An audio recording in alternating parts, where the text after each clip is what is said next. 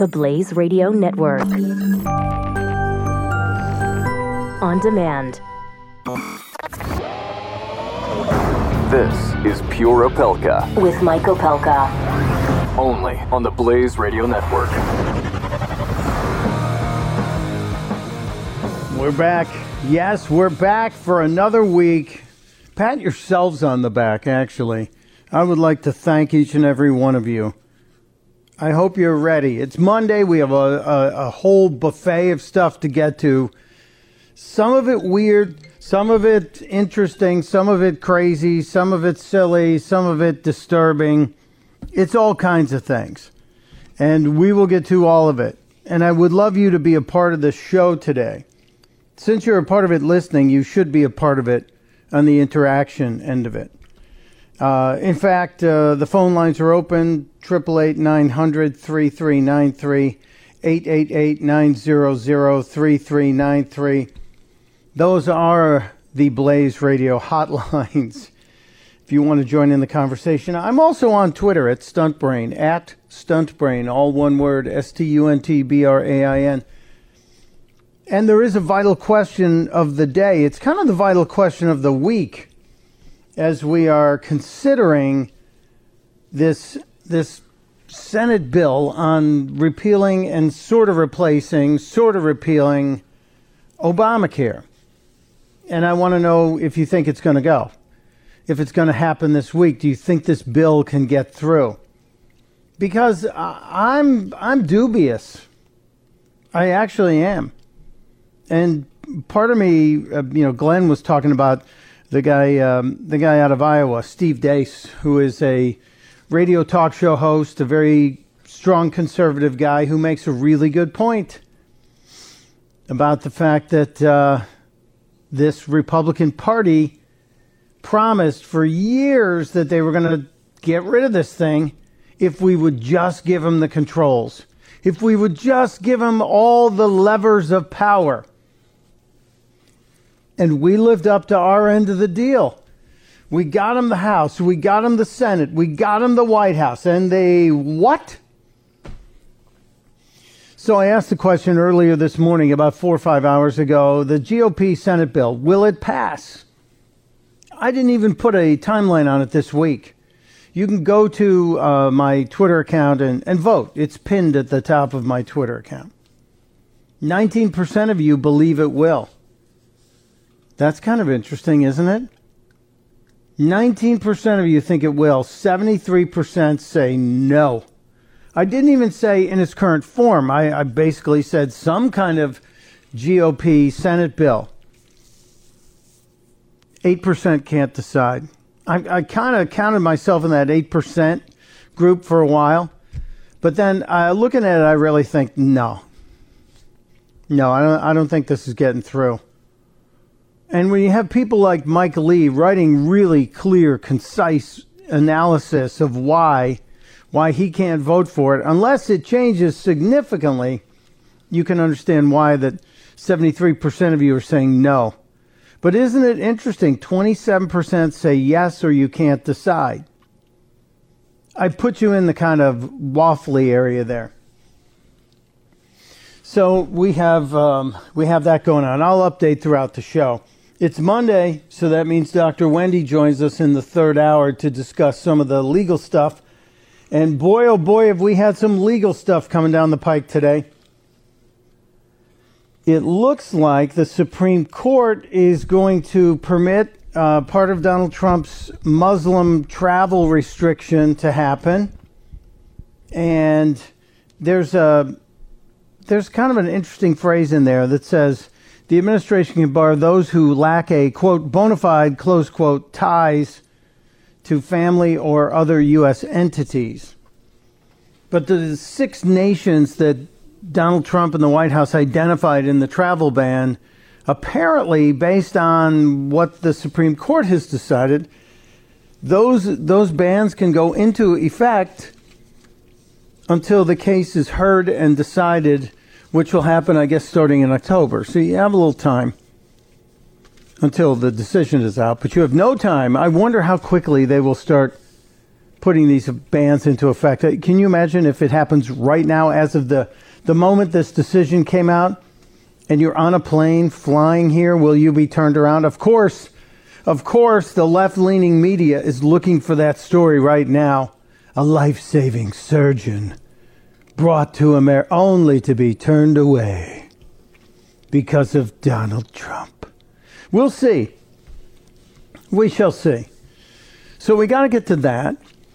If you were here on Saturday, on the Saturday morning show, I appreciate you for joining us again today. I have some updates to some stories. Saturday, we talked about the guy in Texas who put up the billboard telling ABC News that Russia did not elect Donald Trump, that he did. We had him on the phone, but we had technical problems. Hopefully, after all, Doc had people on the phones this morning. Hopefully, we'll be able to get him on the phone and be able to hear and discuss and have an interesting discussion with Kyle, my new friend from just outside of San Antonio. And if you were here Friday and Saturday, we went off on a couple of stories out of Delaware, the tiny little state where this show originates. The constitutionally protected free speech bunker in the woods of Arden, Delaware. There were a couple of stories out of Delaware that I was railing about. One of them involved a state senator who was a little bit of a jackwagon.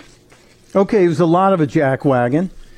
He took a firearm through the airport in Maryland. He has a concealed carry permit, but that concealed carry permit does not allow you to carry a firearm onto an airplane. I don't care who well, if you're an air marshal, yeah. But he's not an air marshal. They took his bag off the conveyor belt at the Homeland Security in the airport in Salisbury, Maryland. TSA went, sir, can we talk to you for just a second? Do you know you have a firearm in your bag? Oh, I forgot. Not only was it a firearm, it was a loaded firearm. And here's that double standard, that two sets of justice thing that gets us all so mad. He was allowed to continue. He had to miss his plane because they did interrogate him for a while. But he was allowed to continue his trip. And he ended up going to Louisiana. And there was basically no problem. Well, a lot of you raised some sand and talked about it online, and he's now going to be charged with a felony. And I understand it's pretty harsh. He faces up to a maximum of 10 years in jail because of this charge. Maximum of 10 years in jail for this. And the unfortunate situation is that he was the dummy who made it happen. Now, he probably will get some sort of deal because he has no record.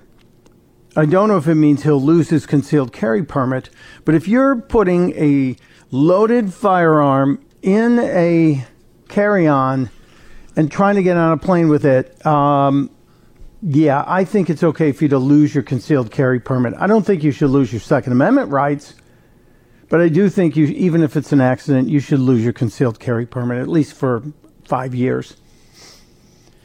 Someone's going to have a problem with that.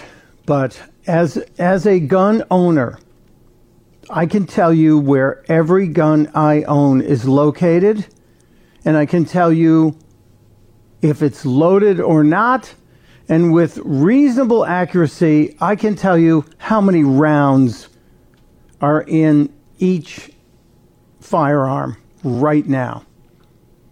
I can tell you where the .22 is. I can tell you where both 9mm are. I can tell you where the shotgun is. I can tell you where the whole thing, all of it.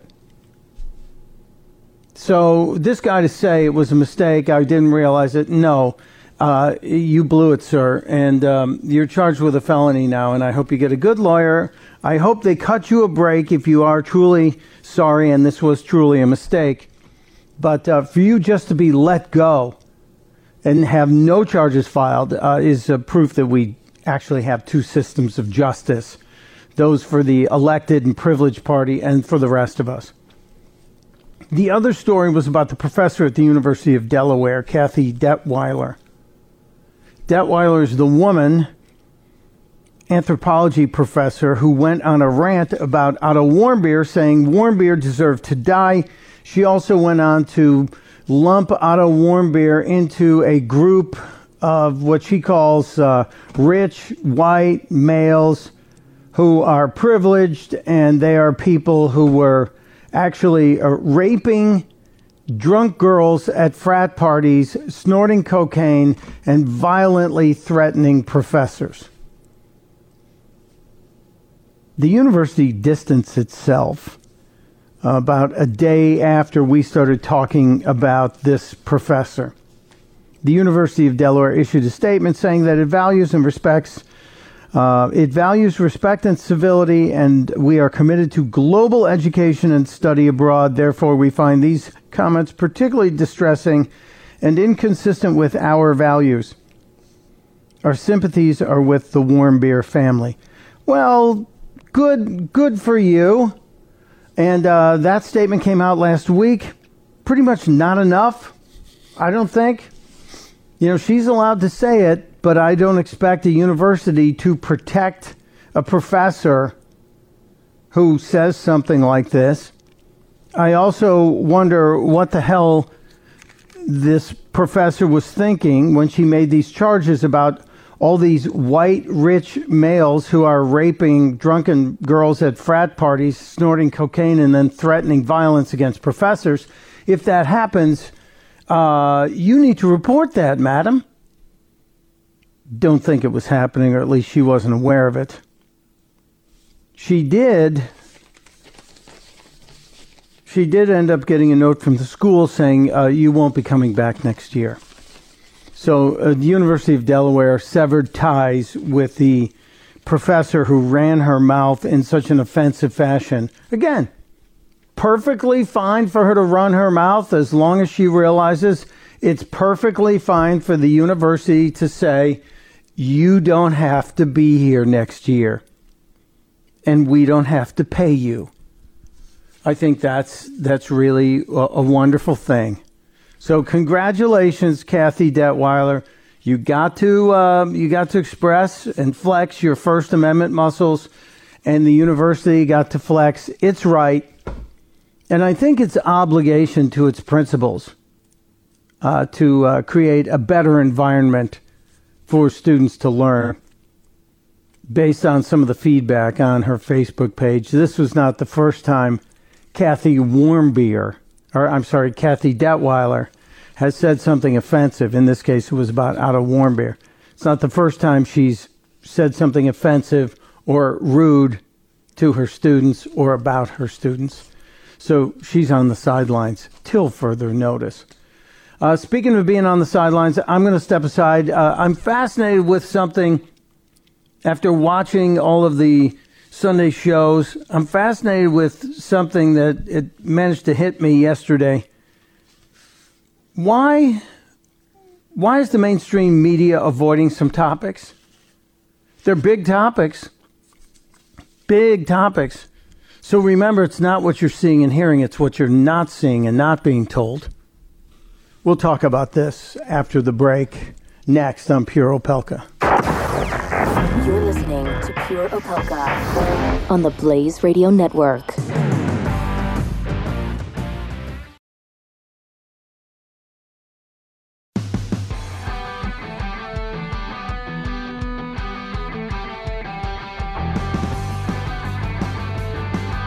Pure Opelka with Mike Opelka.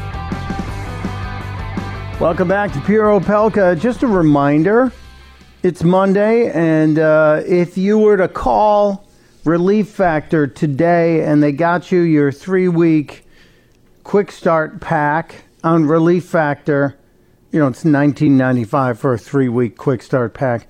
If they were to get you your 3-week quick start pack within a couple of days, you could get started, and usually 7 to 10 days after taking Relief Factor, people start seeing results. I'm talking about reduction of the pain in your joints, and for me it was my knees and my hips and my back. I have irritation from inflammation, which causes pain.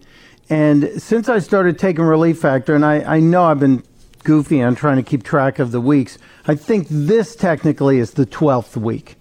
This is the 12th week because I started it around the 7th or 8th of April. April, May, and now we're into June. Yeah. And I started taking it 3 times a day. It's all natural. It's pre-packaged, so all you have to do is throw the packs in your bag. It's so easy. And 8 days into it, I stopped taking any painkillers. I've never taken prescription painkillers.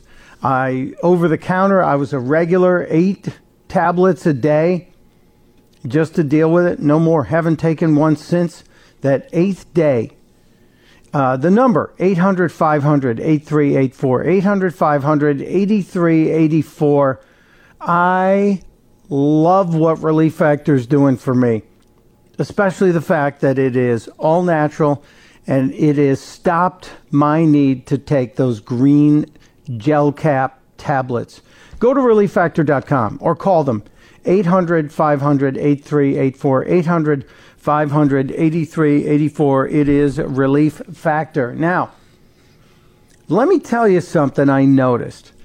And I always like to try and pay attention to what's not going on, what absolutely is not happening on mainstream media news. And I know you could say, well, that covers a lot of ground because there's so much going on in the world. Yeah. Yeah, but when a government official and a government official's wife are investigated by the feds for something as serious as bank fraud, don't you think that would warrant a little extra attention? Don't you think that when a presidential candidate, nearly the nominee of the party, don't you think that if that person were under a federal investigation and that person lawyered up, as they say, don't you think that would be one of the big topics you would ask them about on a Sunday morning talk show? Well, that was not the case this weekend. That was not the case as Bernie Sanders was on Meet the Press, ultimately the granddaddy of all the political talk shows. And so I was surprised when I'm watching it. I'm thinking, okay, Chuck Todd's going to get this done. Chuck Todd's going to deliver. Chuck Todd's going to actually be the investigative journalist I expect him to be. Instead, he gives Bernie Sanders a platform to rail against the millionaires and billionaires, the 1%, and how they're going to get a tax cut. Here's Bernie from Meet the Press. When you throw 23 million people off of health insurance, people with cancer, people with heart disease, people with diabetes, thousands of people will die. There has not been one public hearing. The insurance company has not come forward. The American Medical Association has not come forward. There has been zero debate. So all of that's fine. You can let him get his talking points out, but I believe it's the responsibility of that fourth estate, this mainstream media, Chuck Todd, to say, tell us about the federal investigation that you and your wife are under for bank fraud. Tell us about it, Mr. Guy who took an $800,000 advance on his book. Tell us about it, the guy who bought the lake house. Tell us about it, Mr. Member of the 1%, almost to the millionaire and billionaire class. If he takes his book advance and his Senate salary and his wife's salary, guess what? He's among the millionaires and billionaires who will be getting a tax cut. Watch what's not happening. We need to hold their feet to the fire. We'll be right back.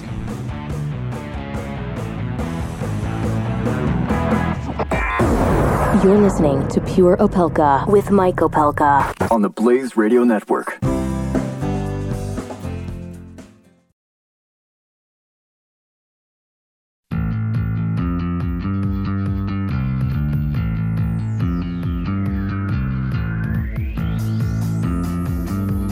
You're listening to Pure Opelka with Mike Opelka. Part of the next generation of talk radio on the Blaze Radio Network. Welcome back to Pure Opelka. It is a Monday, and look, I'm looking towards this week with such great expectations. I am looking ahead to a great Independence Day weekend. I love Independence Day, and I hope you get time. I know not all of us are going to get all the time off we want, but I hope you get the time. And I want you to look ahead and try and plan ahead and try and find the good stuff going on in your life. It's not all me hollering. There are some good things going on. Like today is, I think today is Chocolate Pudding Day, isn't it? Yeah, National Chocolate Pudding Day. What could be bad about a day with chocolate pudding in it? I know I'm not going to go with the Cosby and the pudding pops. No, but Chocolate Pudding Day. Enjoy. Try and find a little bit of joy every day. If you get caught up in these gigantic spin-out arguments and craziness and all the yelling, you're going to miss some of the little stuff that is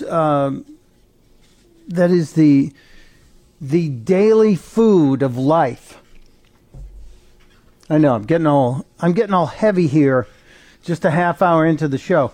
No, I just looked at this week. I looked ahead at this week and I said, we're rounding the corner on one of those great American weekends, the celebration of our Declaration of Independence.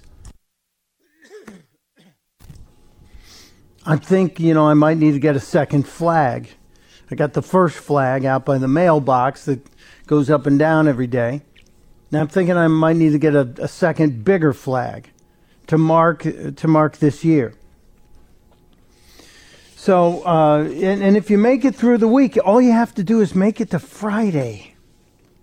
If you make it to Friday and you're fortunate enough, because the way July 4th is this week, Independence Day happens on a Tuesday, many companies are doing Monday and Tuesday off.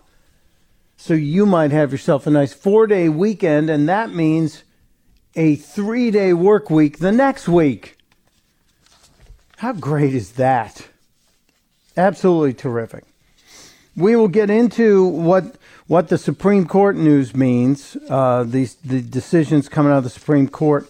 About an hour from now, we're going to speak with a young lady who has some perspective on the decision regarding one of the religious decisions. It's not the cake baker decision, even though that's a hot topic, but it's all about a church that was forced to do what other schools and churches that had playgrounds in the area were supposed to do and had to do, and yet they were excluded from the same treatment and benefits as other churches, as other schools, because they were affiliated with a religion. So we'll get into that. We'll talk to an expert from the Catholic Association, a representative from the Catholic Association, about the Trinity Lutheran decision that came out of the Supreme Court today. It's kind of an interesting take on things,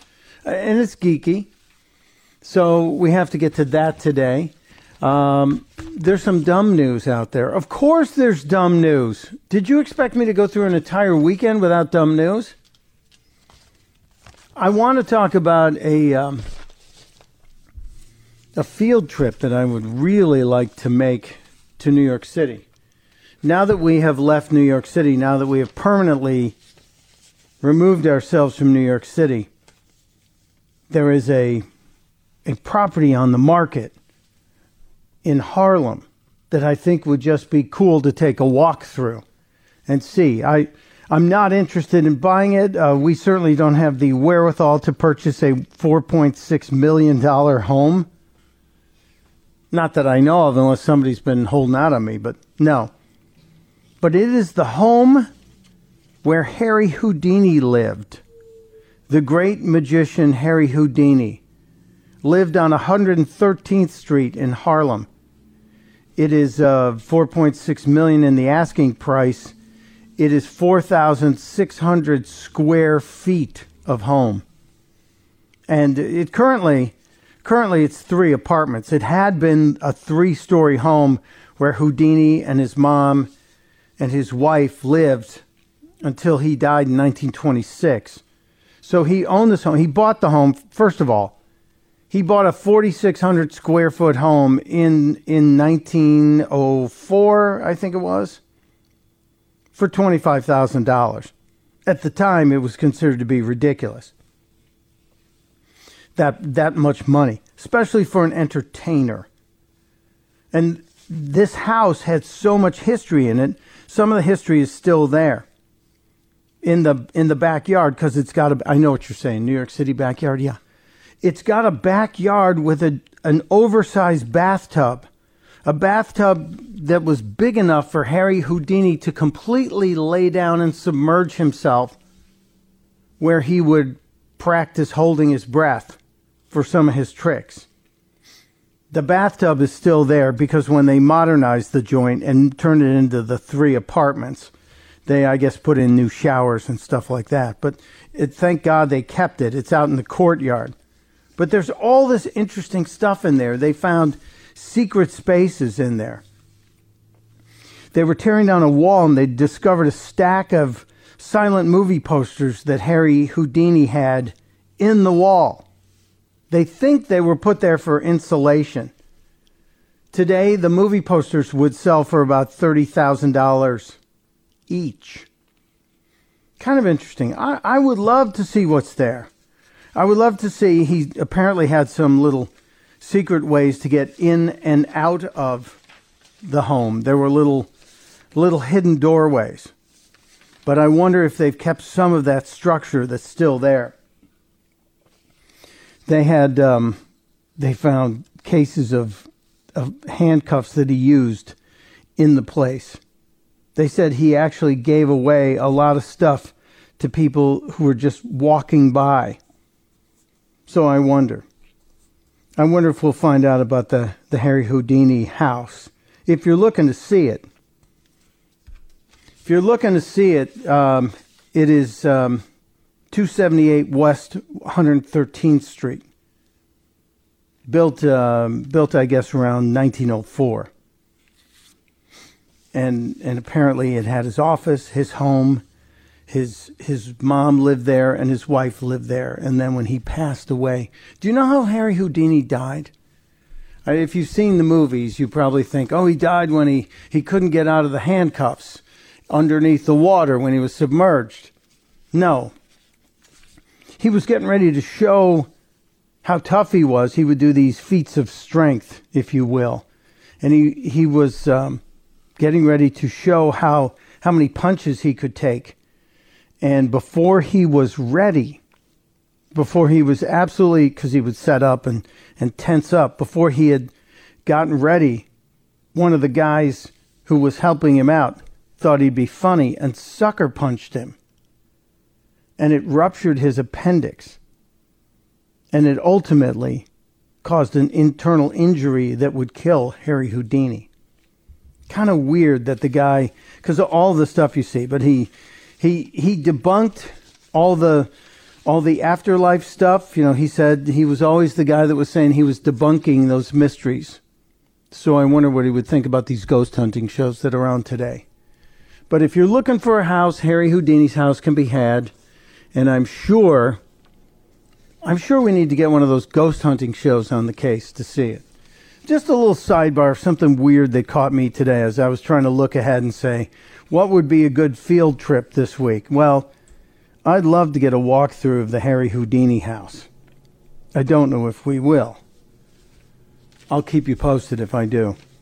When we get back to the real world of crazy news. Bill Clinton was out and about, and he's talking about healthcare. Wasn't Bill Clinton the guy who said the healthcare system, Obamacare, was the craziest thing? And now he's out going to support it. Bill Clinton was out and about. We'll get to that. And there were some real crazy things that happened in the last couple of days on airplanes and at theme parks. Airplanes and theme parks. You'll hear the audio that'll make you scratch your head and say, wait, what? I'll play it for you next on Pure Opelka. Pure Opelka with Mike Opelka on the Blaze Radio Network.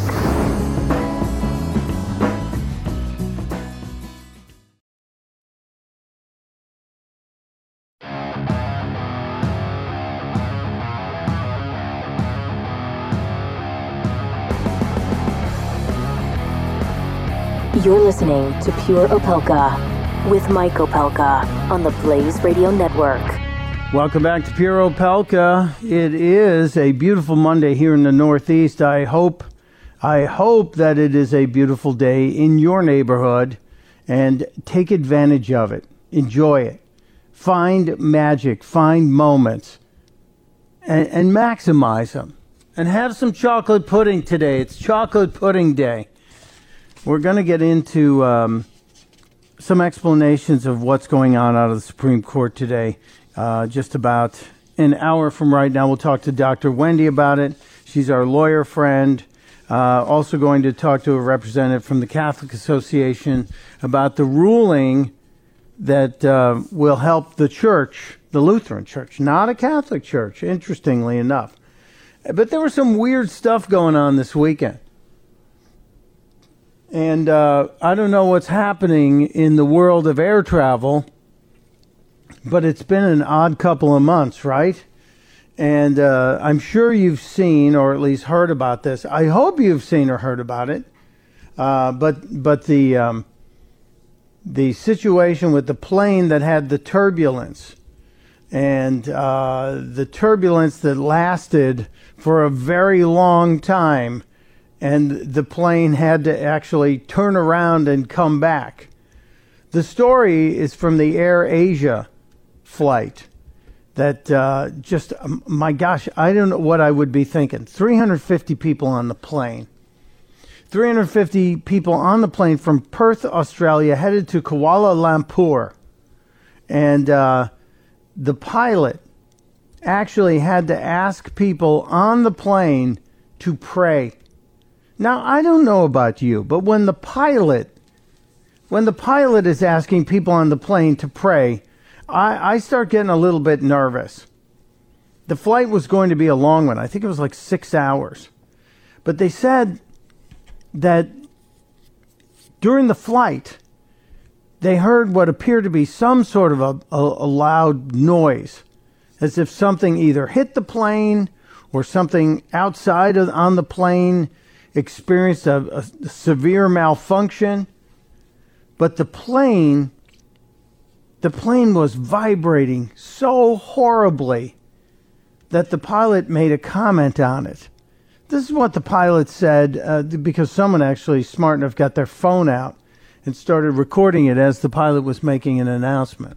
And also, please listen to the briefing. Our survival depends on your cooperating.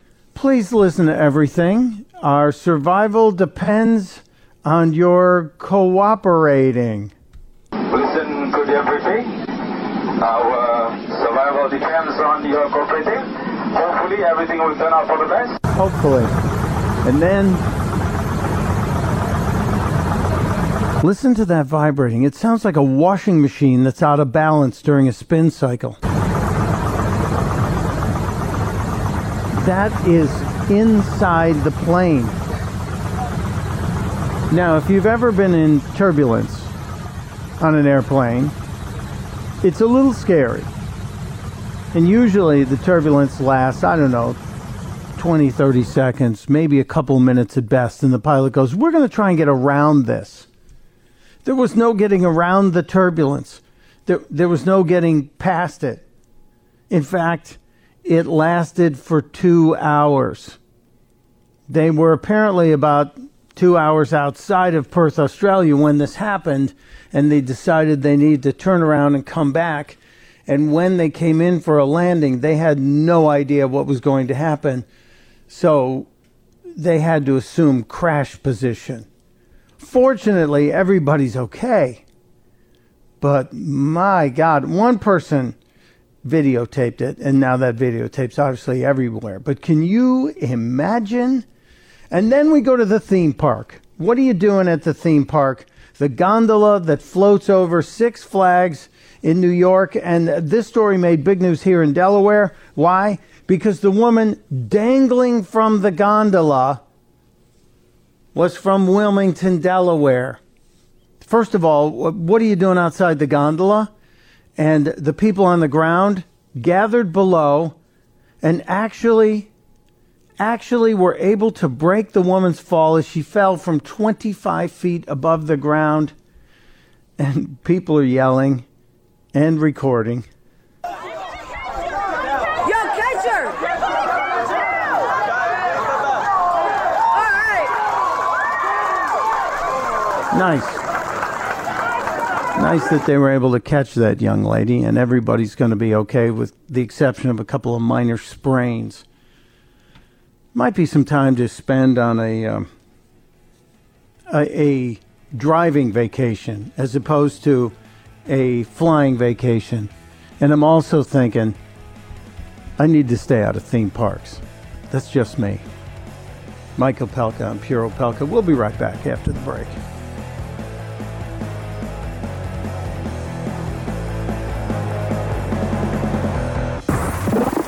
Pure Opelka. With Mike Opelka on the Blaze Radio Network. This is Pure Opelka. With Mike Opelka. Only on the Blaze Radio Network. Welcome back to Pure Opelka. It is a Monday. We are chopping through a bunch of Supreme Court stuff today. And we're also covering some different things because you can't just be all about the politics. Your life has to be more than just politics, or you're going to find people running away from you at parties. Not that I've experienced that lately. But the issue at hand here is to cover politics and the important parts of politics, the things that we actually think will have an effect on your life, on our world, on our republic. And one of those this week is obviously going to be the health care bill, which, not a whole lot really necessary to talk about with the health care bill until we get to the vote, until we watch some of the debate that's going on, until we hear any proposals. And is there actually any interest from the left side of the aisle to have a open and honest discussion about it? So really, we could talk ourselves blue. But until the bill is adjusted, amended, debated, and ready for a final vote, then really it's just a waste of time. So everybody that's having these monster panel discussions about the bill, you're missing the boat here. There are firework Oreos to be trying. There is chocolate pudding to be happening today. And I think we need to talk about something pretty interesting. The concept, at least I think he's actually floating it, or maybe he's just flexing his billionaire muscles and messing with people. But the possibility of President Zuckerberg. President Zuckerberg, you heard me correctly. Mark Zuckerberg spotted in Indiana last week, posting pictures of truck stop food and talking of the wonders of truck stops. They're like mini cities where truckers can stop and get a shower and do their laundry and get their dog cleaned and maybe even get their teeth worked on. It's as if somebody brought him out of his West Coast bubble and showed him how the flyover states live. Maybe Mark Zuckerberg would even listen to a little country music and learn about the world. But he's now being questioned or being speculated upon as a possible 2020 presidential candidate. Why not? Why wouldn't someone with that kind of wherewithal and ego think they could be president of the United States? It's not as if it hasn't happened once or twice before. So Zuckerberg out and about, traveling around Iowa, do you think it's real? Do you think it's an actual toe in the water? Could Mark Zuckerberg actually be considering running for president in 2020? And if so, would it be his party? Would it be the Democratic Party? Certainly would not likely to be the Republican Party. Mark Zuckerberg, bazillionaire. Seriously. Would he run? I think he could run. But if all it takes to get media attention is for a very well-known figure to visit Iowa and say some nice things about the flyover states, maybe we, although I'm not well enough known, I was saying maybe we should do the show from Iowa for a couple of days. You know, it'd be funny if Glenn Beck did his show from a truck stop in Iowa. Then again, I think he would have to hire somebody who is a top political operator. David Fluff, or Pluff, or whatever you want to call him. I like to call him Fluff. David Pluff, the guy who was with Obama, the guy who was also advising Hillary for a while, he is now working for Mark Zuckerberg. Right? Anyone else take note of that? You're in Iowa. You're making some comments about what a wonderful part of the world it is and just how great truck stops are, which actually sounded just a little bit condescending. Because, you know, frankly, we visited the headquarters of Facebook about a year ago? A year and a half ago? Zuckerberg invited a bunch of conservative media people out. I happened to be in Dallas at the time, and Glenn said, "Come on, let's go." And met Zuckerberg, shook his hand, met Sheryl Sandberg, shook her hand, and they had this lovely little chat about how Facebook didn't want to be pissing off the conservative media space, and yet there they were, pissing off the conservative media people. So I think this may be part of his mea culpa. Or maybe he thinks he can run the free world. Maybe. But so maybe Glenn Beck does a truck stop tour. I know Glenn's in California on business. He's doing whatever he's doing. And maybe he should stop at a truck stop. I happen to know Glenn has stopped at truck stops. So it wouldn't be his first time. He wouldn't be marveling at it the way Zuckerberg did. And yet, do you know what's really kind of strange about the Zuckerberg thing and how he was marveling at the diversity of opportunities at truck stops? Inside the Facebook offices, it's pretty much the same thing. If you go into Facebook, first of all, the campus, they call it, it's not really an office, it's a campus. The place is so big, there are bicycles inside that you can just take and ride from one end of the building to the other. If you have a meeting way the hell over there, you can just pick up one of the many bicycles. They're like the beach big tired bicycles, you know, the big fat tires.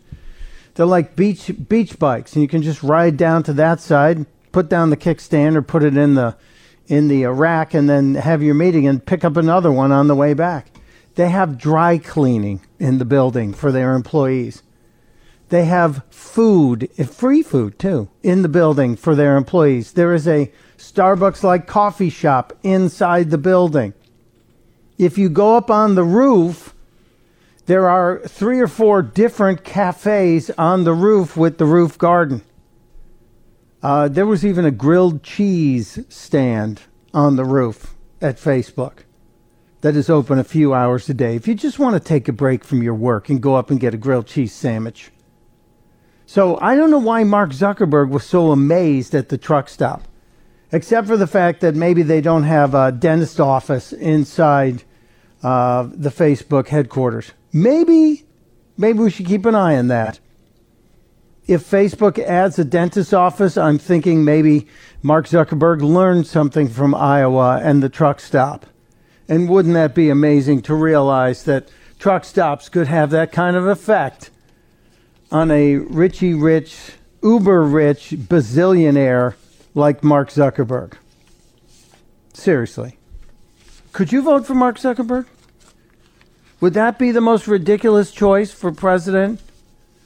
You know, we've heard from the guy from Shark Tank, the guy who gave us broadcast.com, Mark Cuban, the guy who was in Hillary Clinton's camp and at all of the debates sat in the front row staring at Donald Trump, trying to be a distraction. Could you vote for him? Are there any of the billionaires, well, aside from Donald Trump, that you could vote for? Interesting question, right? Is it finally down to the point where people who run for the White House are going to be the people who don't need the money? We often thought that that's what Mike Bloomberg was going to do. Bloomberg certainly doesn't need the money. Bloomberg had all that money when he was the mayor of New York. And now that he doesn't need money, he probably misses the power. So Bloomberg's out there still stirring it up, trying to get the Second Amendment cut down or cut out while he has his armed guards. But I wonder if Mike Bloomberg will consider a 2020 run. I think the Democratic Party would encourage him not to run because he would certainly be taking votes away from Cuomo or whomever or Elizabeth Warren or whomever ends up being that 2020 candidate. Just a little interesting sidebar as we see Mark Zuckerberg traveling the country, but specifically making Iowa a stop, just probably 2 years ahead of when he would need to announce, right? Maybe he announces sometime in 2019 after the midterm elections. Something to keep an eye on. When we get back, we've been keeping an eye on a couple of other stories that we need to talk about. One of them is related to healthcare. Another one is related to this Washington Post story about Barack Obama and what he did or did not do. Plus, Bill Clinton was meeting with a bunch of mayors this week and at the mayor's conference in Miami. And he had some interesting things to say, especially about healthcare. For a guy who called Obamacare crazy, the craziest thing he'd ever seen. He had some interesting things to say about healthcare.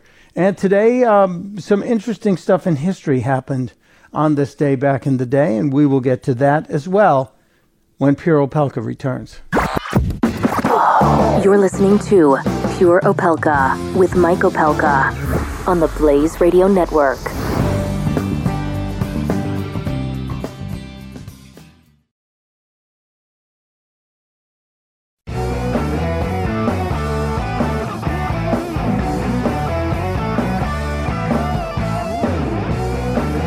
You're listening to Pure Opelka on the Blaze Radio Network. Welcome back to Pure Opelka. I will tell you there is a ton of chatter about to get ramped up because the Senate released a revised draft of the health care bill, and now wonks are pouring over it, and you will see panels populated with people. But until there's a debate, until there is agreement, and until there's a vote scheduled, this is just chatter and blather. And I'd rather look at some history and see important things that happened on this day back in the day. Now, it was June 24th, not today, not the 26th. It was June 24th. In 1948, the Soviet Union put a blockade around Germany. So travel out of East Berlin into West Berlin was not permitted. They blocked roads, rails. And so it meant that they were going to be starving people in East Berlin. And they're West Berlin. So over 2 million people in West Berlin were going to be without the usual food sources they have. So in response to that, it was on this day, June 26th in 1948, the U.S. started this massive airlift of food and water and medicines, and it was nearly a year that American planes kept dropping stuff to the 2 million people in West Berlin. Just an amazing, amazing story. Now, that happened on this date in 1948. Now you fast forward to John F. Kennedy, and Kennedy traveling to Berlin and making the beautiful statement from what, do the math on it, 48, what was it, 63, that JFK was standing in front of the Brandenburg Gates with all of the thousands of people there, June 26th in 1963. Same day that we began the Berlin airlift to feed the people. You had the President of the United States standing in front of this massive crowd and the whole world watching.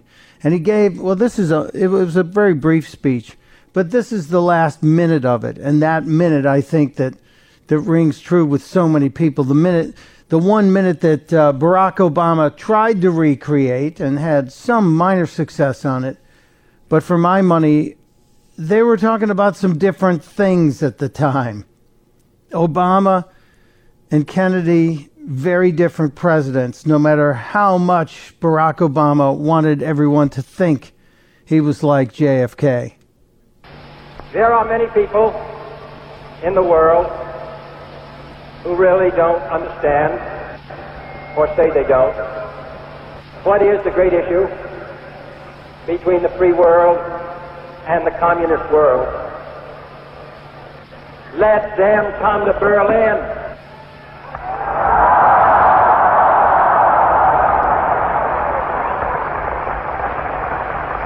Freedom has many difficulties, and democracy is not perfect. But we have never had to put a wall up to keep our people in, to prevent them from leaving us.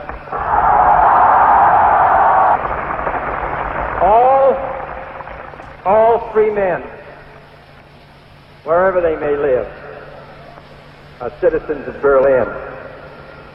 And therefore, as a free man, I take pride in the word, Ich bin ein Berliner. Kennedy puts his speech in his pocket and walks off.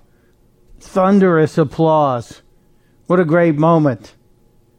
But more importantly, the statement that shows it all. If you wanted to understand the difference between freedom and communism, between the free market society that the West was pushing and communism, you just had to go to Berlin. And it was on display within a couple of feet of each other. You could see the effects of East Germany and communism, and you could see thriving West Germany.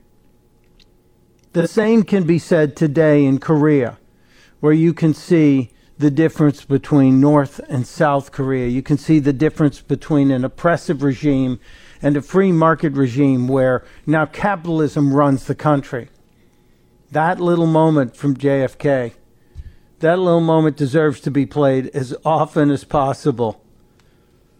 That little moment happened today, 1963. Today, and also in 1948, was the day we started the Berlin airlift, to make sure that the world, especially Berlin, knew that we had not forgotten about them. Just a little bit of history. Just around the corner, there's two things. It seems to be related to the release of the Senate's latest update on the bill, but there are many different little decisions coming out of the Supreme Court. Dr. Wendy Patrick will be here at the top of the next hour to talk with us about the Supreme Court just a little bit. But there's another decision that relates to a faith-based decision. Now, you've heard there was a cake baker decision that the court's going to hear the Christian cake bakers. They'll hear their case in October. But there was a decision rendered today that relates to religious freedom from another organization. And I think this is a good sign. I think the fact that this was a 7-2 decision bodes well for those of us who believe that religion and the ability to live here and worship as you see fit, as long as it doesn't hurt anybody else, is still one of the greatest things about America. So we'll get a representative from the Catholic Alliance to talk with us after the break. Plus, the guy who put up the billboard that we tried to get a hold of on Saturday, we've been playing phone tag. Our technology beat us up on Saturday, but we think we have all the bugs out of the system, and I hope we have. But we will talk to Kyle Courtney sometime, maybe just before the top of the hour or maybe in the middle of the next hour. It's going to be a busy rest of the show. And, of course, you're always welcome to join the conversation. 888-900-3393, 888-900-3393. This is Pure Opelka.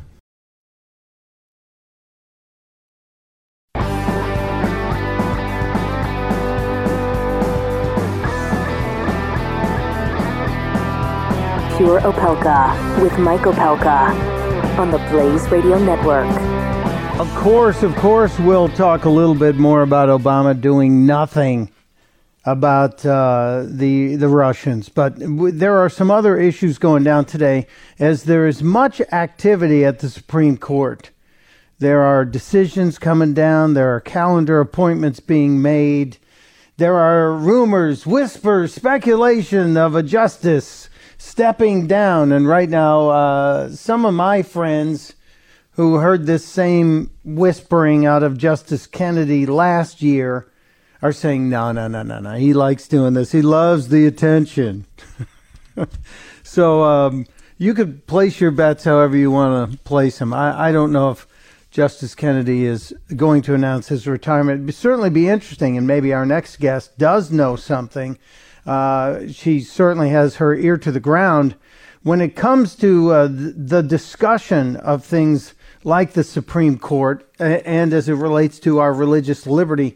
Maureen Ferguson joins us from the Catholic Association today. Maureen, welcome to the program. How are you? Hi there. It's great to be on with you. And we certainly are keeping our ear to the ground on the potential Kennedy retirement. But it sounds, sort of the normal times at which he would announce that retirement seem to be slipping by. So my guess, and that's just a guess, would be that he's going to be around for another term or so. Doesn't it, or is the indicator the hiring of his support staff for the coming year, and they usually let him go at the end of the term, and he hasn't done that yet? Isn't that where the speculation comes from? Yeah, well, there's speculation, I guess, from a lot of different corners, and that is one of the things that people keep an eye on as to whether they're hiring clerks for the next year. But normally, today is the last day the court is officially in session. So normally by today, he would have announced. So just personally, it's just a guess. I think he's sticking around for another term, but I could be wrong. Well, he has an interesting record because he's voted on the left and on the right side of things. He was strong, I thought, on gun control, and hasn't he been strong on pro-life issues? Oh, Justice Kennedy has been all over the map on life issues, and in more recent years, he tragically has been on the pro-abortion side. Starting actually many years back in the Casey decision back in the 90s, he landed squarely on the side of abortion. But he's, depending on the issue, he goes back and forth. He is the classic swing vote on the Supreme Court. So his retirement would give the president an opportunity to put another constitutional conservative in place, which would, I think, affect the court for decades, potentially, if you get the right person in there. So I'm kind of hoping that the president gets another shot at nominating another candidate. Let's hope, at least from my end of things. We'll see. The president certainly did a fabulous job in choosing Justice Neil Gorsuch. So if he picks another one like that, that would be a very good thing for the country. Somebody with such outstanding credentials as our new Justice Gorsuch, the temperament that he has, and the judicial philosophy of really looking at the Constitution and trying to interpret laws instead of having judges writing laws from the bench, which they're not supposed to do. Yeah, I'm very happy with his selection. We're talking to Maureen Ferguson, Senior Policy Analyst at the Catholic Association. Now, interestingly enough, the decision came down today among all the action going on at the Supreme Court in favor of Trinity Lutheran Church, and it is a religious freedom decision, not quite directly, but indirectly. What's the elevator ride explanation of this case, please?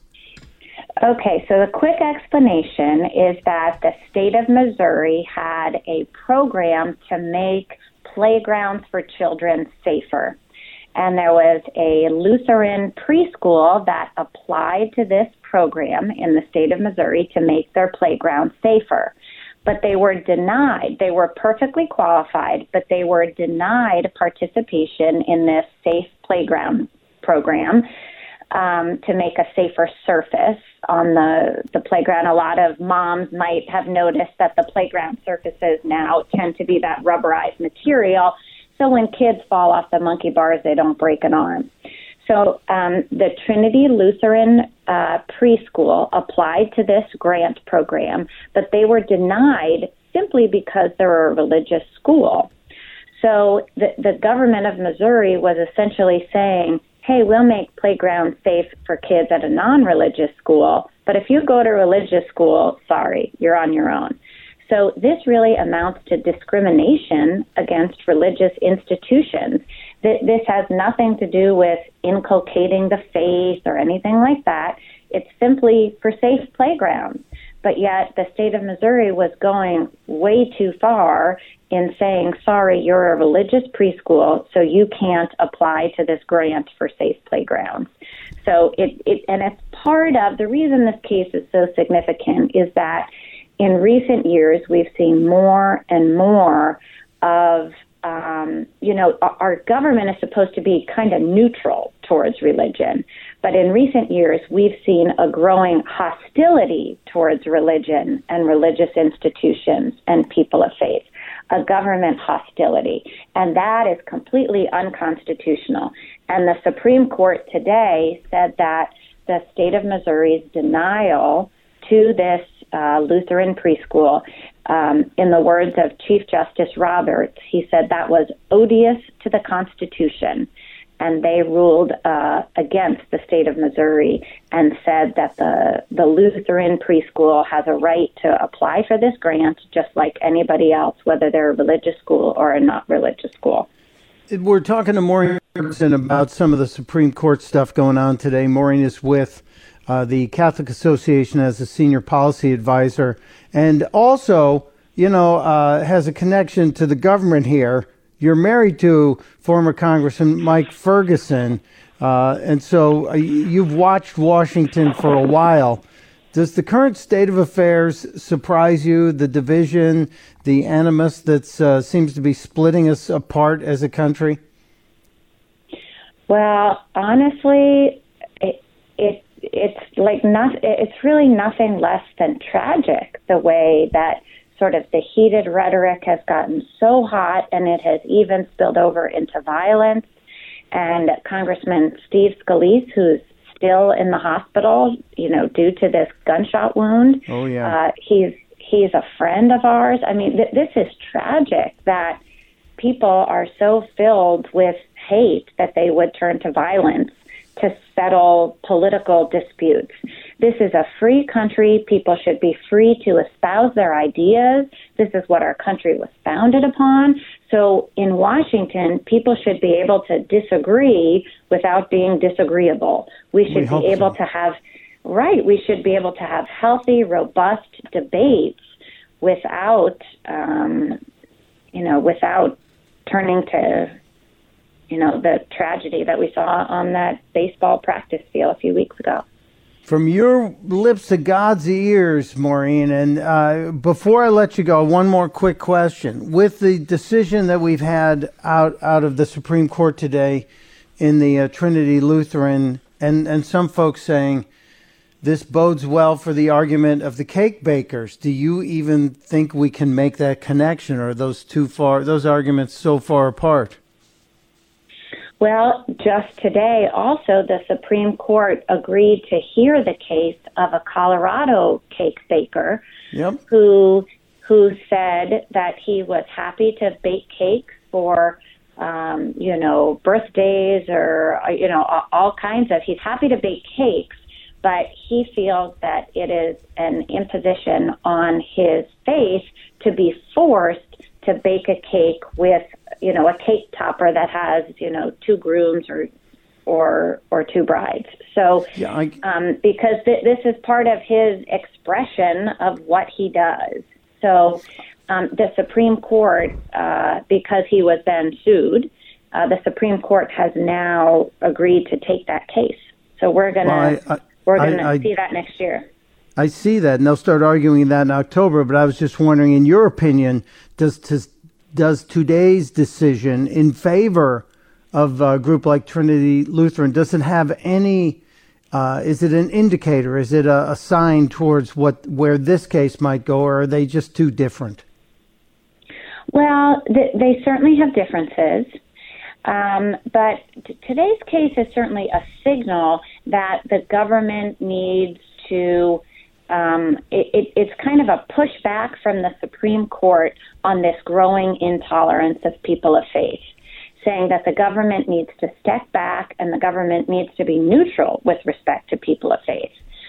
So I would say it's a signal in favor of religious liberty. The fact that today's decision was a 7-2 decision, you had people like Justice Elena Kagan voting to respect religious liberty in this case.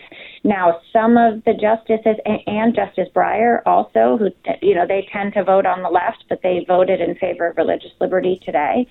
Now, some of them made certain footnotes to kind of say, but we're only talking about playgrounds in this case. But I think some of the other justices were more broadly signaling that we should be respectful of people of faith and that faith institutions contribute to our society in innumerable ways in terms of forming good citizens, taking care of the poor, the hospitals, the schools, all the charitable organizations that are faith-based. That these, we should really be encouraging kind of working together for the common good rather than trying to push these faith-based institutions out of the public square. And so anyway, it's a win for religious tolerance. It's a win for religious liberty. Although I will say that the case that the justices agreed to hear today of the Denver cake baker, that does involve some different issues. So it is a distinct case in and of itself. Okay. Well, we'll keep an eye on it, and I hope when things happen, you'll come back and speak with us again. Maureen, where's the best place to follow you? On Twitter, or you're somewhere else, or should we just go to thecatholicassociation.org? Go to thecatholicassociation.org, and you can follow our work in promoting religious liberty. We appreciate you so much. Thanks for jumping on the phone with us today. Okay, great. Thanks. Take care. When we get back, there's more out there. There's more craziness out there.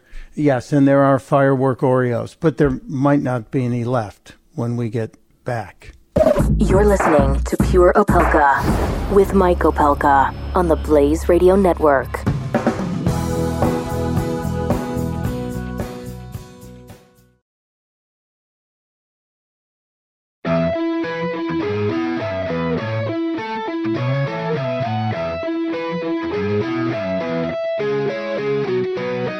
You're listening to Pure Opelka with Mike Opelka on the Blaze Radio Network.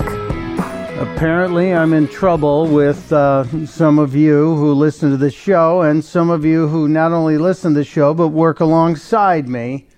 I did a little segment earlier in the hour talking about history, and of course we went through the fact that on this date in 1948 we began the Berlin airlift to make sure tragedy was averted after the communists were blocking West Berlin, and we brought food and water and medicine and basically embarrassed the communists. And it was also on this date in 1963, Kennedy gave that famous speech that also showed the problems of communism. But because I did not mention the fact that today's the 20th anniversary of some dumb book about witches and warlocks and flying broomsticks, I'm not a sensitive person. So to all of you Harry Potter freaks, sorry I didn't realize that this was a national holiday, that it was 20 years ago today you all got together and decided to make J.K. Rowling a bazillionaire. I know that's your choice, and as a promoter of the free market, it's your choice to do that and fund all that. But that's the anniversary today, and really sorry. This is a heartfelt apology to those of you who worship at the altar of Harry Potter and whatever the hell else he is. Sorry, I don't get it. And a note to Stephen Hawking. There's a story on The Blaze about Stephen Hawking and his dire warning to humans that we all need to leave the earth. 2 words to Stephen Hawking for his warning to all of humanity. You first, pal. 3 words, actually. You first. When we get back, Dr. Wendy joins us, her usual spot. And later next hour, we're going to hear from a friend who we just made. A friend in San Antonio who told ABC News the truth. And he suddenly became a worldwide figure, whether he wanted to or not. That's next on Pure Opelka.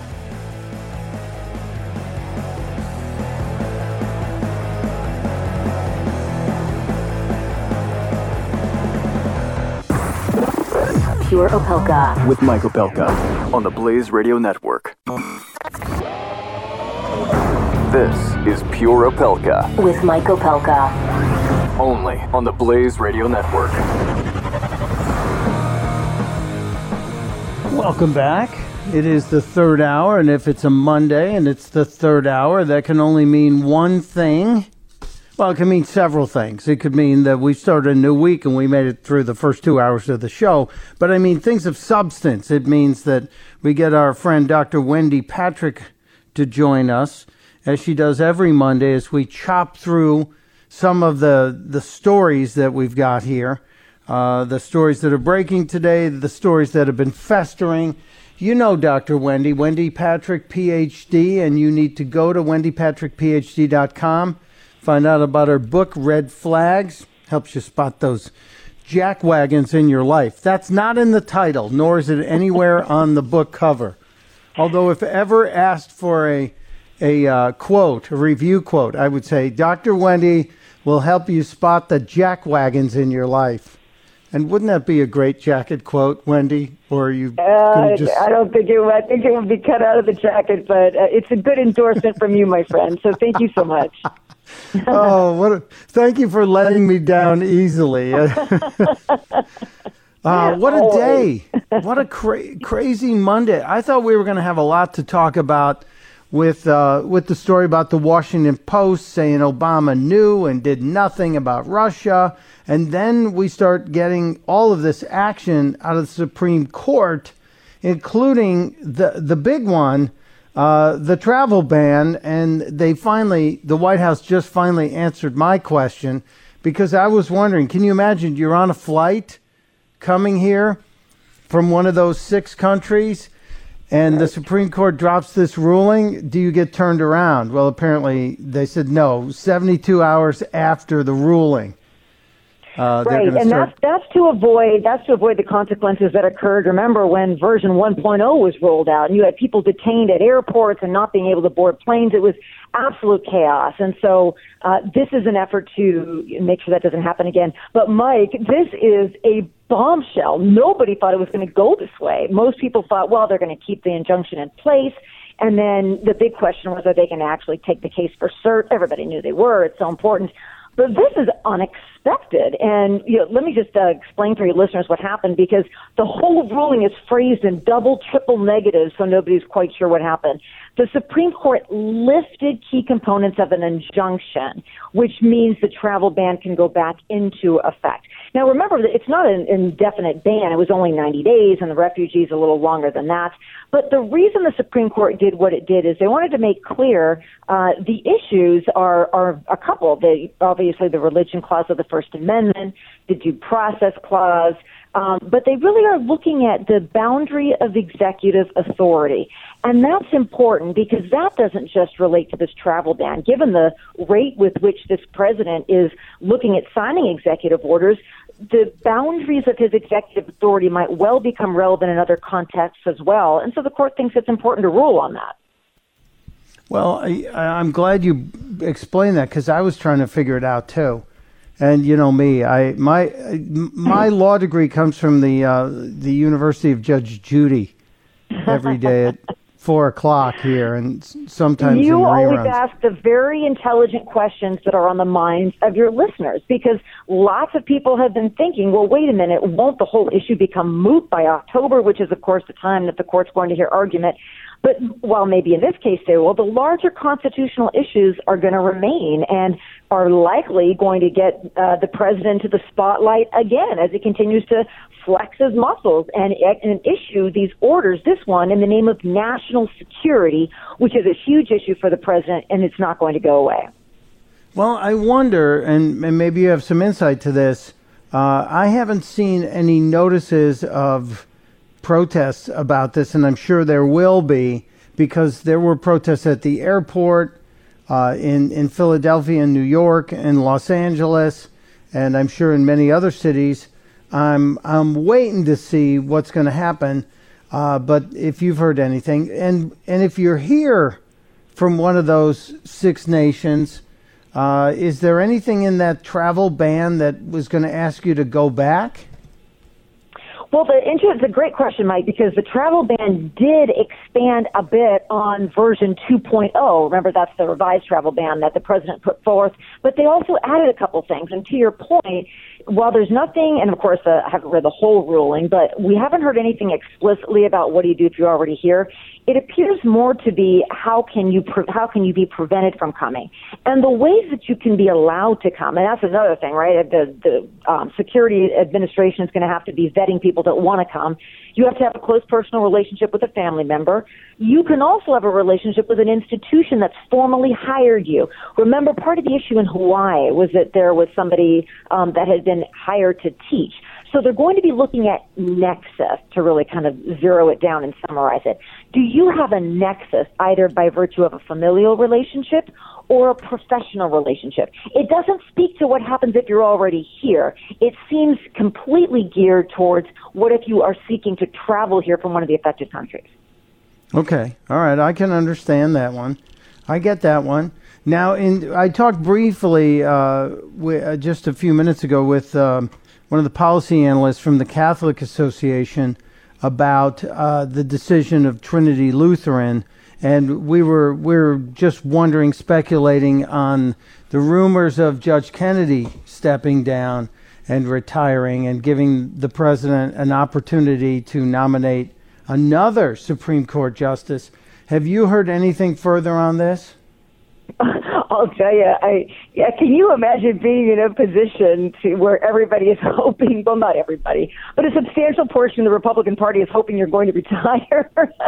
I mean, come on. But it's true. It's true that that's the position Kennedy finds himself in. He is the one justice, being a swing vote, that you get people up there, and every advocate is arguing directly to Justice Kennedy because they know he could go one way or he could go the other. So if he were to retire, you bet would be looking at some very contentious confirmation hearings, although probably ultimately being successful to staff the court with yet another conservative. Not an off-the-charts conservative, because even certain Republicans wouldn't support that, but it would be a steady stream of people hoping that he could nominate somebody of the ilk of Gorsuch.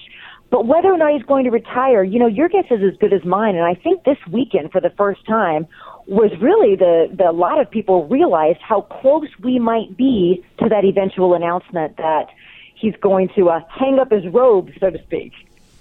Well, we had heard kind of last year that he was playing the same game with telling his clerks or the people who wanted to be his clerk for the coming year that he wasn't coming back. And then he ultimately hired a new set of clerks, and we went on for a year, but he's apparently playing the same game again. And maybe he just likes the attention, maybe he just likes being in the spotlight. But yeah, who knows? I think he's in the spotlight enough as it is for his rulings and on some of the landmark cases in which he participates. But, it could be, and I know this is like a novel thought, maybe he's like the rest of us. He actually has a lot to consider in deciding when he's going to retire. I mean, the political aspirations of those lining up behind him are just one of many factors. I mean, he probably talks with his family about it. He probably looks at his health. There's so many other things that go into the decision. Can you imagine making, Mike, your retirement decision in full view of the court of public opinion, given all the people weighing one side or another? I mean, he probably is just like the rest of us and has a lot to consider in deciding, is the time right? Well, I'm betting that he's not going to retire. As much as I would like to see President Trump have another chance to nominate someone, I think notorious RBG is going to be the next one. I think Ruth Bader Ginsburg is next to go. Although she is never talking about it. That is so interesting. She never talks about it. And, she's a couple of years older, but, hey, she's still doing her thing, and it'll be very interesting to see if you're right, Mike, because we have often speculated that she's going to be first. We'll see. Okay. Now, I'm going to totally throw you for a loop. I'm going to ask you a crazy question we didn't talk about, because Wendy and I actually exchanged emails. For those of you that think this is totally off the cuff, no, this blathering is planned. My fumbling around here is actually planned each week. But today I want to surprise Wendy. You surprise me every week, Mike. There are always surprise questions. Good.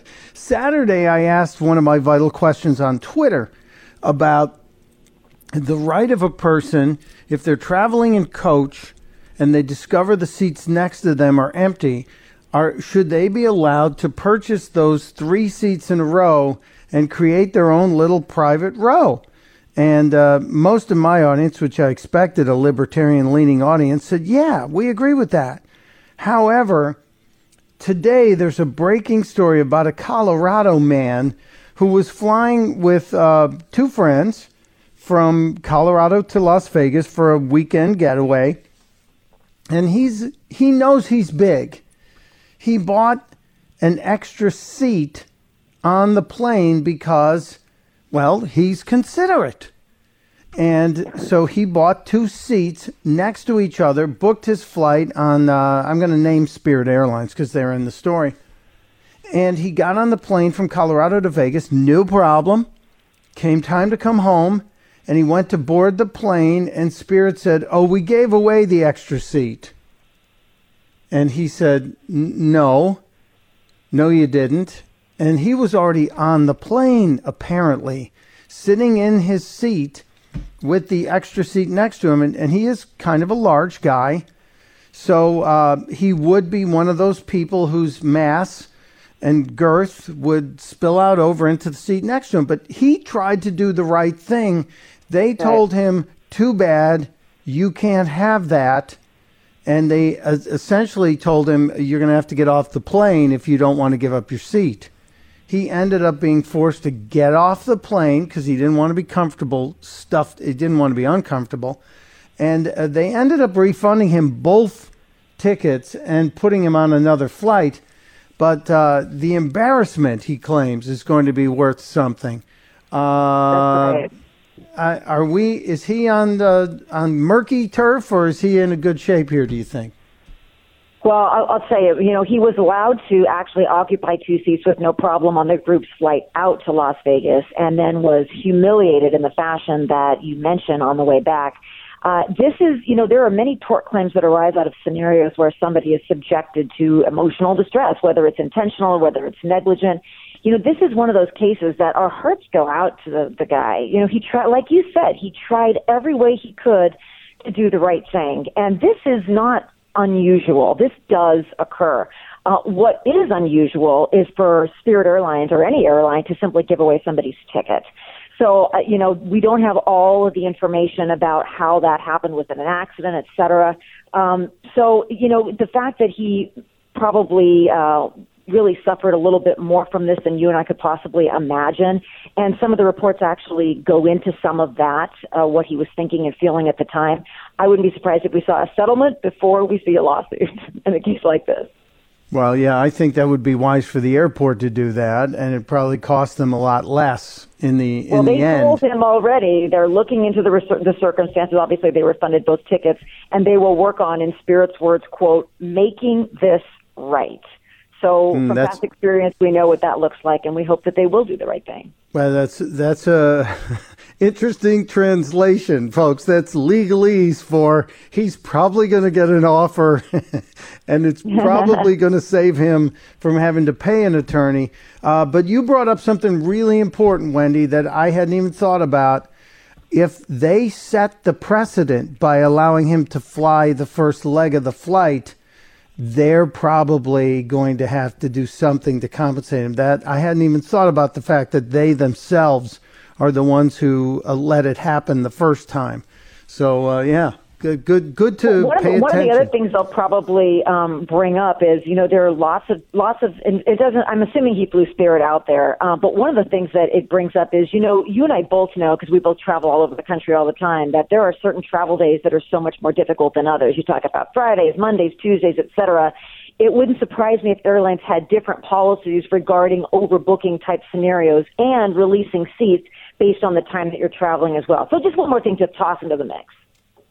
All right. Well, we'll keep an eye on this one. But thank you, my friend. I appreciate you weighing in on the Supreme Court and joining in on this week's surprise question of the week. I will try and do another one. Next week it's going to be. I'm not sure we should set precedent by surprise questions every week.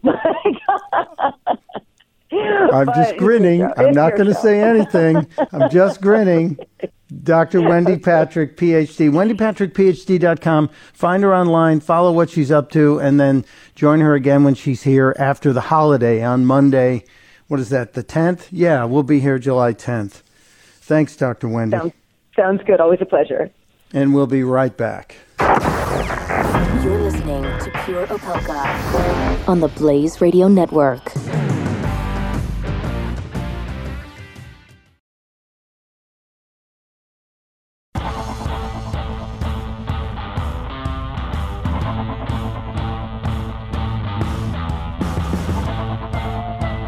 This is Pure Opelka with Mike Opelka on the Blaze Radio Network. I need to say hello and welcome and thank you to a new sponsor of this show. It's a brand new, innovative group that is doing something really smart. And I always test out stuff that comes to this network. I put them through the Opelka ringer.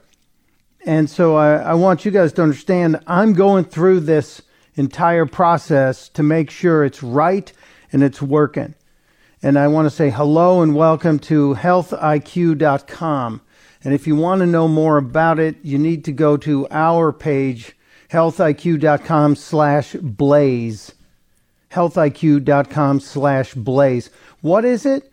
Well, it's a way to get insurance that makes sure it rewards people that are smart about their health, are educated and making good choices about health-conscious lifestyles. And it came from a group of people who said, look, why is it just your age and your gender and whether or not you're married? It's got to be more about your health IQ, kind of like understanding your health footprint. And so I actually contacted, when we heard they were going to be sponsors of the show, I actually contacted healthiq.com/blaze. And I filled out, I took the quiz, I filled out the form. I spent 10 minutes on the phone with one of their advisors, and they worked out an insurance plan for me that not only was cheaper than anything I'd seen, but it offered me more coverage than I was offered. Look, I don't go running anymore, but I walk a lot. I play golf. I try to eat well. I haven't had tobacco products in years, probably 20 years. And I try to be healthy. And they said, wow, based on what you do and where you are in your life, we can offer you this. So if you're looking for, you can get a free quote. You can learn more. Go to healthiq.com/blaze, healthiq.com/blaze. You can see what they're all about. How this company thought we need to tap into healthy people, health conscious people, and get them better deals on insurance. So you can take the test and see. And I'll tell you, the people were very thorough, friendly, and what they came up with, it was so smart for me that I'm going to pursue it. And I'll tell you guys exactly how it works. I'm actually having, and I guess the final step, they come over and they check you out health-wise. They take blood, they check your heart rate, etc. So I'm going to go through it, but if you're looking for insurance that makes sense, healthiq.com/blaze. Take a look. Tell me what you think. I'll give you updates as we go on. Just around the corner, I want to introduce you to a guy I met on the phone last week. I feel like I met an old friend. He's the guy who took money out of his own pocket and put up a giant billboard outside of San Antonio that said, hey, ABC News, Russia didn't elect Donald Trump. I did. We'll talk to him and we'll hear about why he did it and if there's been any blowback. That's next on Pure Opelka.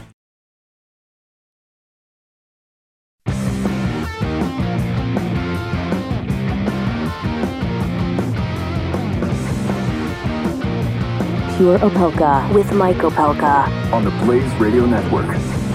Welcome back to Pure Opelka. Chris, I'm worried about Chris Salcedo. Chris Salcedo sounded a little bit angry there, didn't he? He sounded just a touch wound up today. And, it's Monday. He's got to get through the whole week. Chris, calm down, sir. Calm down. Take a calm and peaceful approach to things. Take a page out of my book. Breathe, relax, and then eventually scream and holler about things. Boy. Over the weekend, we had a little a scuttled attempt to have this next guest on the program. He is a gentleman I saw who he was when I saw the billboard he posted just a few days ago. I guess it went up Wednesday morning on a very large billboard outside of San Antonio. And as a guy who's lived in San Antonio and driven that road many times, I was like, wait a minute, I know where that is. That's on the way to Bernie, and I know that area, and I probably have driven by the business. So I tracked down Kyle Courtney, and we actually had a talk off the air, and then we were scheduled to have a talk on the air, but we had a technical meltdown on Saturday morning. So between his Fox and Friends appearance and his appearance with Neil Cavuto, we were supposed to get a few moments with Mr. Courtney, but it got delayed till today. So Kyle Courtney, welcome to Pure Opelka officially, sir. A few days later, but nonetheless, maybe even more appreciative of your time. How are you? I'm doing very well, Mike. Thank you very much for having me. Well, it's good to hear your voice. Now this billboard, is it still up? It is still up. It's going to be up for 2 months. It came up last Tuesday, and it's going to be up for 2 months. So I'll have most of the summer. Wow. That's interesting. Kyle put up this billboard, and it reads in big red letters, very big red letters, ABC News, and then in blue or sort of a blue, purple. I grew up with you. We are through. The Russians didn't elect Donald Trump. I did. And I'm sure this is born of a little frustration, but the question I wanted to ask you publicly, Kyle, was, ABC, you singled out ABC News. You didn't put MSNBC or CNN up there. Who are those guys? So I take it you're not a big cable news watcher? I know who they are. I singled out ABC News because they were just like I said on the billboard. They're the people I grew up watching, and I trusted them, and part of the family. And when you see someone that you've grown up with and who's been there with you when you eat dinner every afternoon, every evening, and you see them go in a direction that you don't think is a very smart direction, you kind of want to let them know. And that was what the attempt I was trying to get across when I put up the billboard. Family member has gone astray.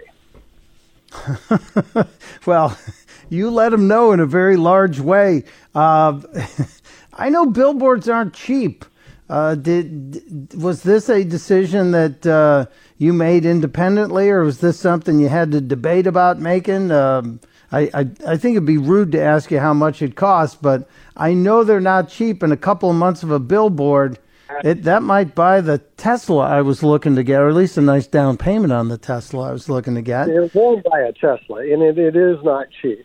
But I for a long time, I thought about how I was going to let my feelings be heard. And, you drive by those billboards every day, and it just seemed like an old school way to just get my message out there.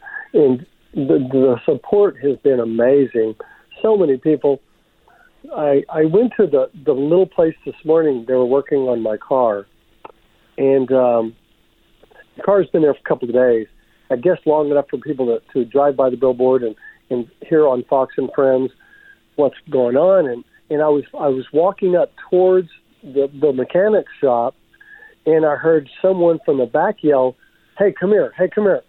And when I got closer, I looked in, and there's 5 or 6 mechanics usually in there. This is a top level shop. I mean, seriously, they do good work. And I looked around, and they were kind of gathered in a huddle.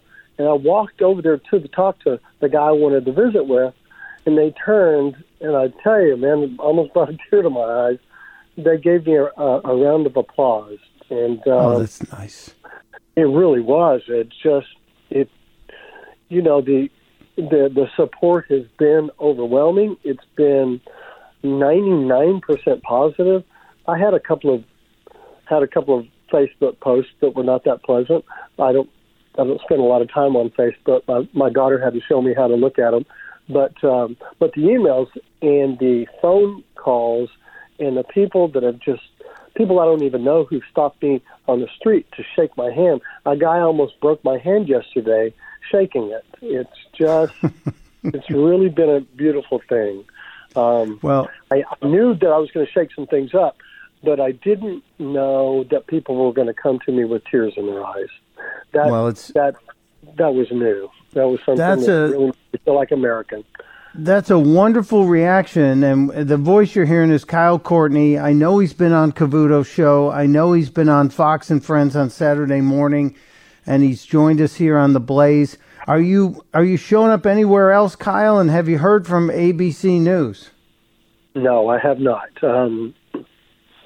I've responded to 2 or 3. The Huffington Post, and they did pretty much what you would expect. But I got to give those guys just a little bit of kudos. They resisted putting in the last 2 or 3 paragraphs. As a matter of fact, they posted it without those paragraphs. And we called them and said, look, this is exactly what we're talking about. If you're going to tell the story, tell it in a factual way and tell the whole thing. And if you go to that post, you'll see they actually added the last 3 or 4 paragraphs. I'm not a fan of the Huffington Post, but on the liberal side, those are the only people I've talked to. I've given several interviews. I've talked to so many different people. Mike, I got to tell you, I don't even remember who all it was. It's been it's been a blur since I put that billboard up. Well, it's interesting what happens when you stand your ground and you do it with a principled stance, and you do it without being rude. You did it with clarity, I think, and honesty and brevity, and I think those often get a point across quicker. And I really think there was a second lesson here, Kyle, not just the billboard and you expressing your opinion, but what you did with Huffington Post and calling them out and say, hey guys, if you want to be fair, tell my whole story. You held their feet to the fire and they actually responded. And I think that's the lesson all of us need to say is, don't just take it laying down. Be polite, be honest, call them on it when it's Bravo Sierra. And 9 out of 10 times, I think those people will answer and respond to a reasonable argument. So good for you, sir. I'm appreciative of you telling that side of the story because I didn't know that one. That's great to hear. Would you do it again, Kyle? The first day I got 15, 20 emails on people who wanted to pitch in money. The second day, I probably had 100 people. Emails stating that they would specifically add money to the cause. It's not really something that I want to do again. I don't want to buy billboards all over the country with different messages. I think less is more in this case. I think that one little billboard is said what I want to say. I'm not a guy that looks for the limelight, and it's not. I just wanted to let ABC News know how I felt, and we'll see what happens next. But I want to thank those who offered money very much, and I want to thank all those people who thought that this was something that we could spread around. Maybe someone who wants to do that on their own, that's obviously their choice. But this is not my primary business. Well, you're a fine example, and I appreciate you being persistent and giving us a second chance to get you on the air. And you're one of the types of people I miss most about Texas. People that are just there to be honest about it, and you're not out there to raise a lot of sand and make a lot of noise for your own behalf. You're just trying to point out what's right and what's wrong. And I think you see the splash that's made once that honesty is brought forth. But thank you, Kyle. It really was a great message and a great job, sir. Mike, you're very welcome. And I appreciate those kind words. You have a great day. And please stay in touch. Now that we're Facebook friends, I'll be bugging you all the time. I'll look forward to that. Have a great... America. Thanks for the response. You got it. Have a great Monday. We'll be right back on Pure Opelka. Pure Opelka with Mike Opelka on the Blaze Radio Network.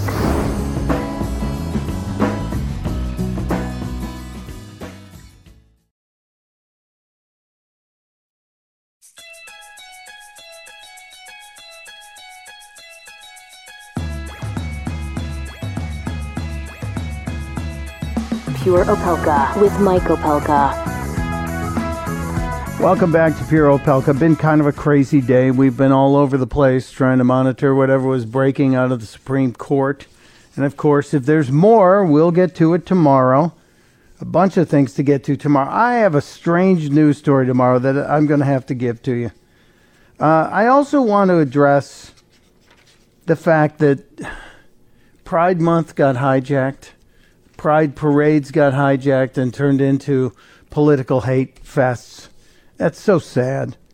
The tolerance of one another and I don't care about gay lifestyles. Just don't inflict it on me, and I'm not going to inflict mine on you. And it's just that now we've turned Pride Day into Angry Political Parade Day. And it's just, I think, going to help tear us further apart. So it's kind of sad that happened yesterday. Just really sad. The other weird story, this came out of Pakistan. 150 people died because of an oil tanker that exploded This was so crazy. This truck, which had like 5,500 gallons of fuel, it had a little bit of an accident. It was leaking fuel. And the area is so starved for gasoline that people swarmed to pull up to the area where the gas was leaking out of the truck. And I guess nobody was paying attention to the fact that the truck had an accident and it exploded. And all those people that were there trying to get a free tank of gas ended up victims of the explosion. Wow. What a terrible story, and it's just so bizarre. There's other weird stories going out there, too. They're coming in from everywhere. A New Mexico TV crew was shooting footage for a story about the latest increase in crime in the area. They were out filming in downtown Albuquerque, doing one of those things where the reporter stands up and gives the report. We're here in downtown Albuquerque, where crime has been on the rise. While they were doing the report, somebody stole the station van. Stole the station truck. Guess what? Guess which crew made the evening news all over town? Not just covering their own stories, but covering the entire crime spree. They were victims of the crime spree. And finally, a good news story about that WannaCry computer infection. Remember the one that hit last month, and it was shutting down computers everywhere. A lot of them in England. Apparently, Australia got hit by the WannaCry computer virus too. It would freeze a computer and say that you can't get access to your computer until you pay the ransom. Well, the hackers hit the computers in Melbourne, Australia, the ones that control the traffic cameras and take pictures of people's license plates as they blow through red lights and issues all those tickets. Yeah, all of those computers got hit by the WannaCry virus and they couldn't get their hard drives back. So apparently close to 600 speeding and red light fines will be forgiven. So lucky you if you happen to be going through the red light camera and the WannaCry virus hit it. Serious stuff. Thanks to Dr. Wendy. Thanks for the folks at the Catholic Association for trying to give us a little street cred on the Supreme Court decisions today. And thanks to Kyle Courtney, just an average guy who stepped up and expressed his opinion with that sign telling ABC News, we're not going to take it.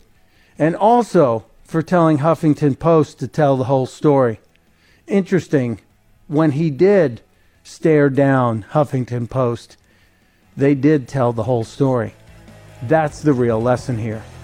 Don't be afraid to stare down the bully. They usually back down. Till tomorrow, testudo, my friends. Testudo. Pure Opelka. With Mike Opelka on the Blaze Radio Network.